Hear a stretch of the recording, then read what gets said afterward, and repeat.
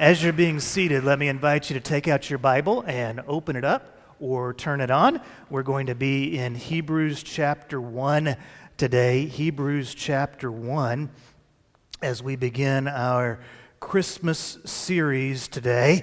One of the big arguments on social media these days is, when does the Christmas season officially begin? Has anybody had that argument in your house? Is it the first time you wear a plaid shirt from the back of the closet? Is that when Christmas season begins? My daughter, Karis, back there, who's celebrating her 15th birthday today. Everybody say happy birthday, Karis. Yeah. The joys of being a pastor's kid. A lifetime of therapy to follow. But anyway, I'm a pastor's kid, so sometimes it's embarrassing. Anyway, so she says, so there's this church that we pass by, Faith Baptist Church, all the time on the way to here, and they put out this huge wreath every Christmas season. And so she's seen that since she was a little bitty girl. The other day we passed by it, she goes, "Hey, look, the wreath is up. That means Christmas has officially begun." For some of us, the Christmas season begins when Black Friday comes, or Cyber Monday, or by the time it gets to the Wednesday, it's like, please just buy something already Wednesday, right? It just keeps on stalking you over and over and over again. You talk about it, and then magically it appears on your computer screen, right? So I'm going to settle the question once and for all. When does the Christmas season begin?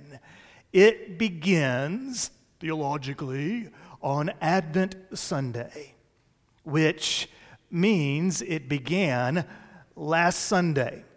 The word Advent is part of the Christian calendar. It's a Latin word. It means Adventus. It talks about translates into English as to come. And within the Christian calendar, it represents the 4 Sundays leading up to Christmas. So if you want to be technical about it, right now we are in the Advent season.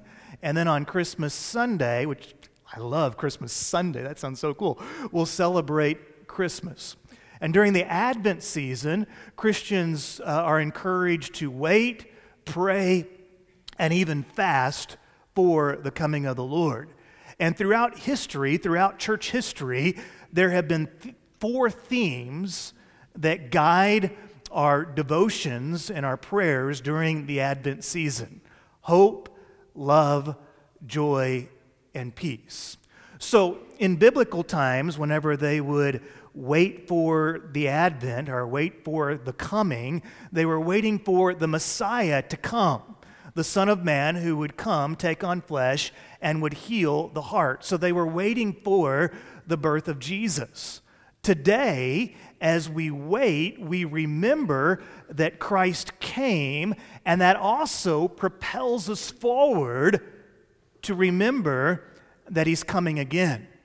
So as Christians celebrate Advent today, we look back and we remember His coming, and it also causes us to look forward to celebrate the fact that He will come again.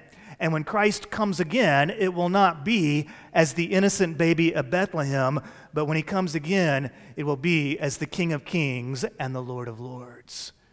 And so today, we launched this new series that I'm calling The Star, and we're going to look at some passages that deal with light and how light is a part of the Christmas story. And as we talk about who is the star of Christmas, what should the answer be?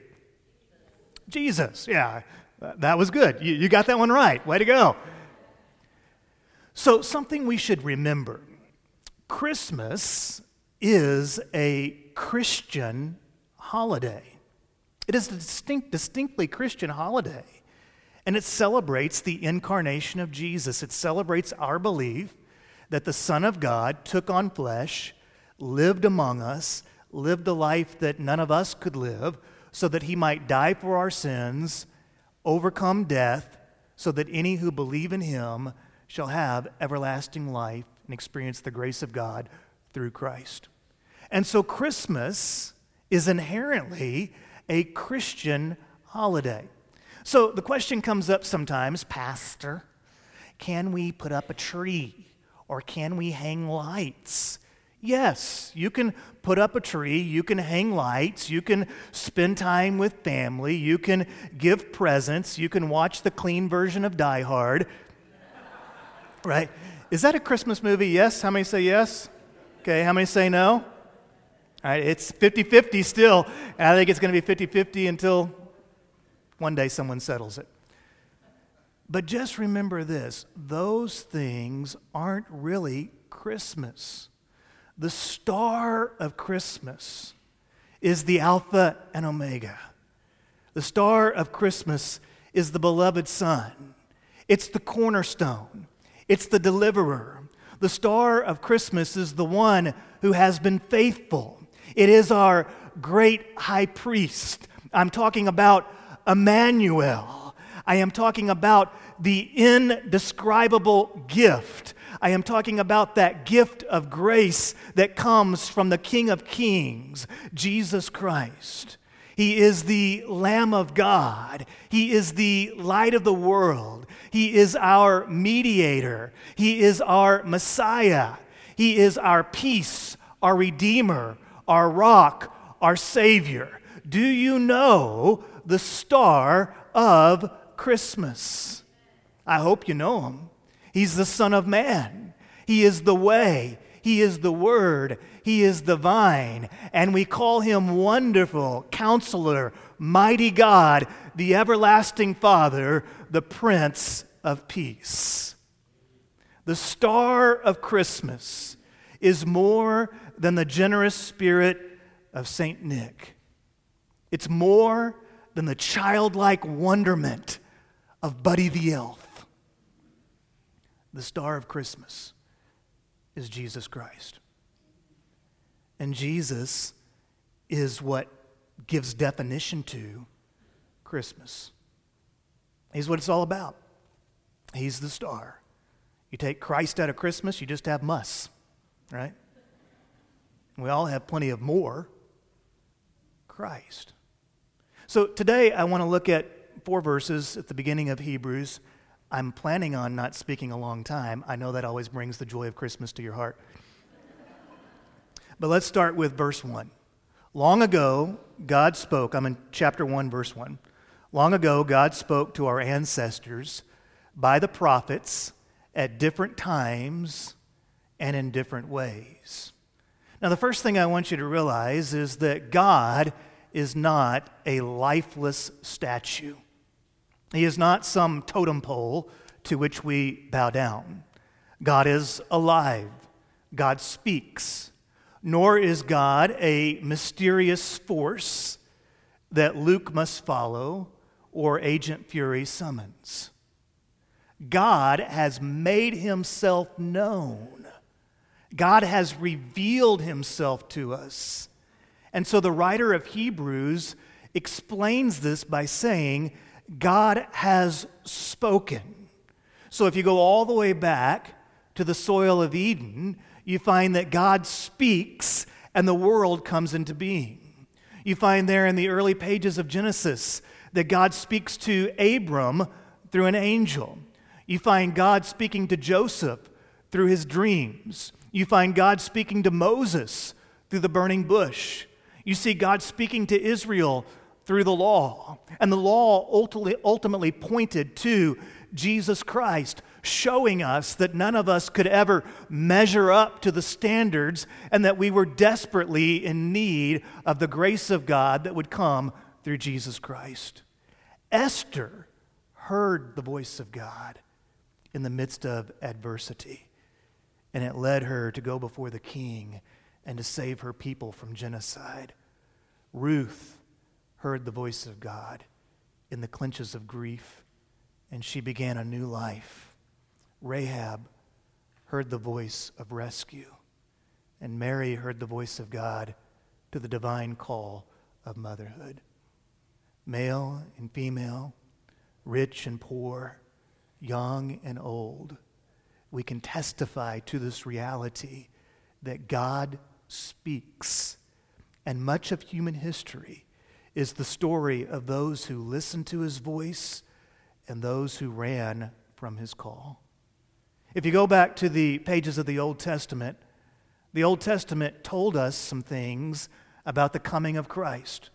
Long ago, God spoke and he foretold of the fact that Christ would come. You go all the way back to Genesis chapter 12 and verse 3, and we see that through Abram, God was going to establish a nation, and God would bring a blessing to the world that would be to all the nations, that through Abram, he was going to work in such a way that all the nations would be blessed. Over in Isaiah chapter 7 and verse 14, we learn that the virgin should conceive and that she should bring forth a child, and that child will be named Emmanuel, God with us, that the Son of God was going to come to us through the birth. In Micah chapter 5 and verse 2, we discover that Jesus would be born in Bethlehem, that he would come out of the house and lineage of David. Over in Hosea chapter 11 and verse 1, we see that the child would flee to Egypt and that he would then come back to redeem his people from their sins. So all through the pages of the Old Testament, we see this aspect of God speaking. But then God's people went through a season of waiting. In between the Old Testament and the New Testament, you find God's people in this long season of waiting. How does it make you feel when you have to wait? You say, it feels just about how I feel right now, Pastor. Some of y'all get that. How does it make you feel when you get put on hold? Thank you for calling your family physician. Your call is important to us, and so are you. We know that you're calling your doctor because you're probably very, very sick. But please hold, and we'll be with you in the next 30 to 60 minutes, right? For centuries, the people of God felt like they were on hold, waiting for the birth of the Messiah to unfold just as God had foretold. Advent, the waiting, the season of waiting. Today, God's people find themselves in this season of waiting. Do the darknesses and injustices of this world ever bother you? Do you ever just wish that God would do something about it? Yeah, we're in the season of waiting. Verse 2 of Hebrews chapter 1 says, "In these last days, he has spoken to us by his Son,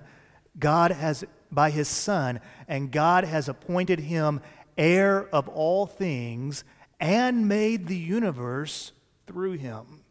Now, it's important for you to realize something about the birth of Jesus Christ, and that is that Jesus didn't come into existence in Bethlehem. The Son of God has always exists, and will always exist. In the Old Testament, the prophets were ambassadors. They spoke on behalf of the king. Same thing is true for angels. The angels are messengers of God. But then one day, everything changes. The king himself crosses the cosmos, takes on flesh. The heir of all things, the creator of the universe, spoke. He spoke through his words. He spoke through his actions. He came and he lived among us. You say, well, what did he say? Verse 3, the Son, talking about Jesus here, is the radiance of God's glory and the exact expression of his nature, sustaining all things by his powerful word. So the Son tells us, if you want to see God, look at me. The Son of God, Jesus, radiates the glory of God. Now get your mind around this. The Son, Jesus, doesn't merely reflect the image of God. The Son is the image of God. He is the exact expression of his nature. And so when Jesus comes and tabernacles among us or lives among us, The question, we have this question, well, what is God like? What does he want from me? How would he navigate life? In Jesus, it's like, this is it. You want to know how what God is like? You want to know how Jesus would treat, you don't want to know how God treats people? You want to know how God loves? This is it. Here he is. Even now, the scriptures teach us that the Son who created you, that the Son who was there before anything else was, the Son who has always been, holds you together by his word. How powerful is the Son of God? By his power you were formed. Through his power you are sustained. And in his power you are redeemed. It was in this act of redemption that God spoke the loudest. Jesus, dying on the cross for our sins, the Bible says, makes purification for our sins. So this is huge, because what this means is that we can be forgiven. That there doesn't have to be separation between us and God. You say, but Lash, I've done some things. Get in line, right? We've all done some things. We've all sinned. We've all fallen short of the glory of God. But those sins and those things that we've done wrong, they don't have to cause us to live in separation, because Jesus intervened into our scenes so that we might be redeemed. And so the cross and the resurrection scream to us, this is God. I love you to the degree that I will take on flesh, take on your sin, so that you might be redeemed in Christ. Verse 4 says, so he became higher in rank than the angels, just as the name he inherited is superior to theirs.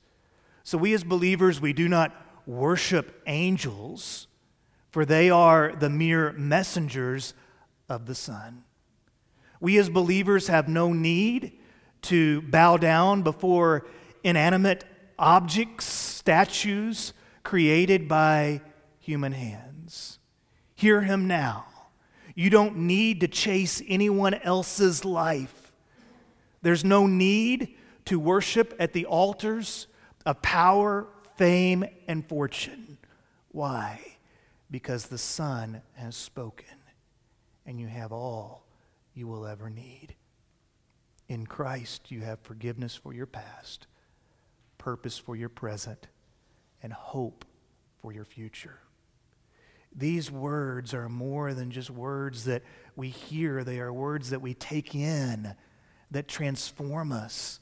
Through the power of the Son, through the power of the Spirit, our hearts are transformed so that our heart of stone becomes a heart of flesh, and we live again. We have hope. Because God has spoken, we have the church, and we have gathered to worship a living God. Whenever we gather for worship, I've been thinking about this.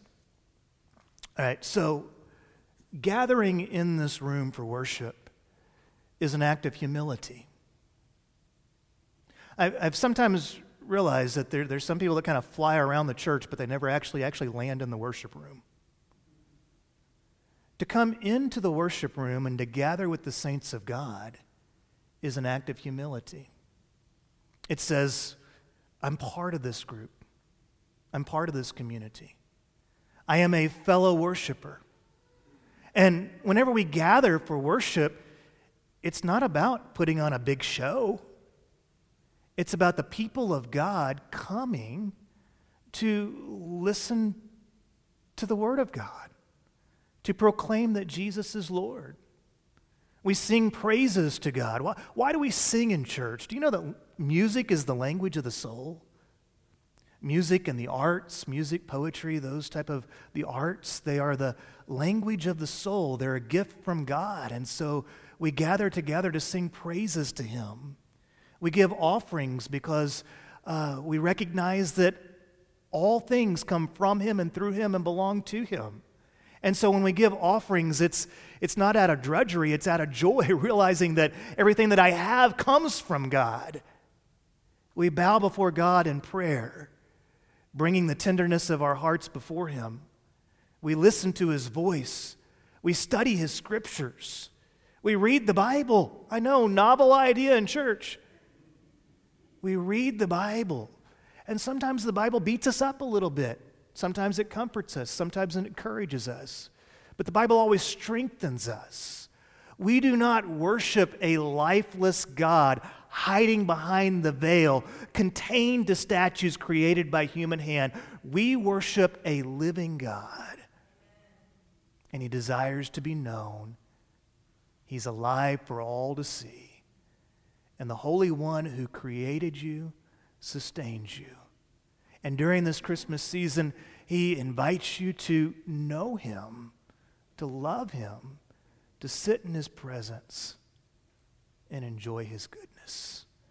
Would you guys be so kind as to bow your heads and let's have a time of prayer. It might be that there's never been a moment in your life where you've really believed in Jesus Christ as Savior and Lord. And I would like to invite you to make this your moment. I'm not asking you if you grew up in church or if your daddy served as a deacon or if your mom taught Sunday school or any of that stuff. I'm just asking you, has there ever been a time where you personally had your moment with God where you believed in Christ as Savior and Lord? That's the first step of Christianity. It's that step of faith, that step of surrender. And if there's never been that moment in your life, I invite you to make this it. You say, Lash, I don't know what to say. I don't know what to do. Just open your heart before the Lord. Ask Him to save you.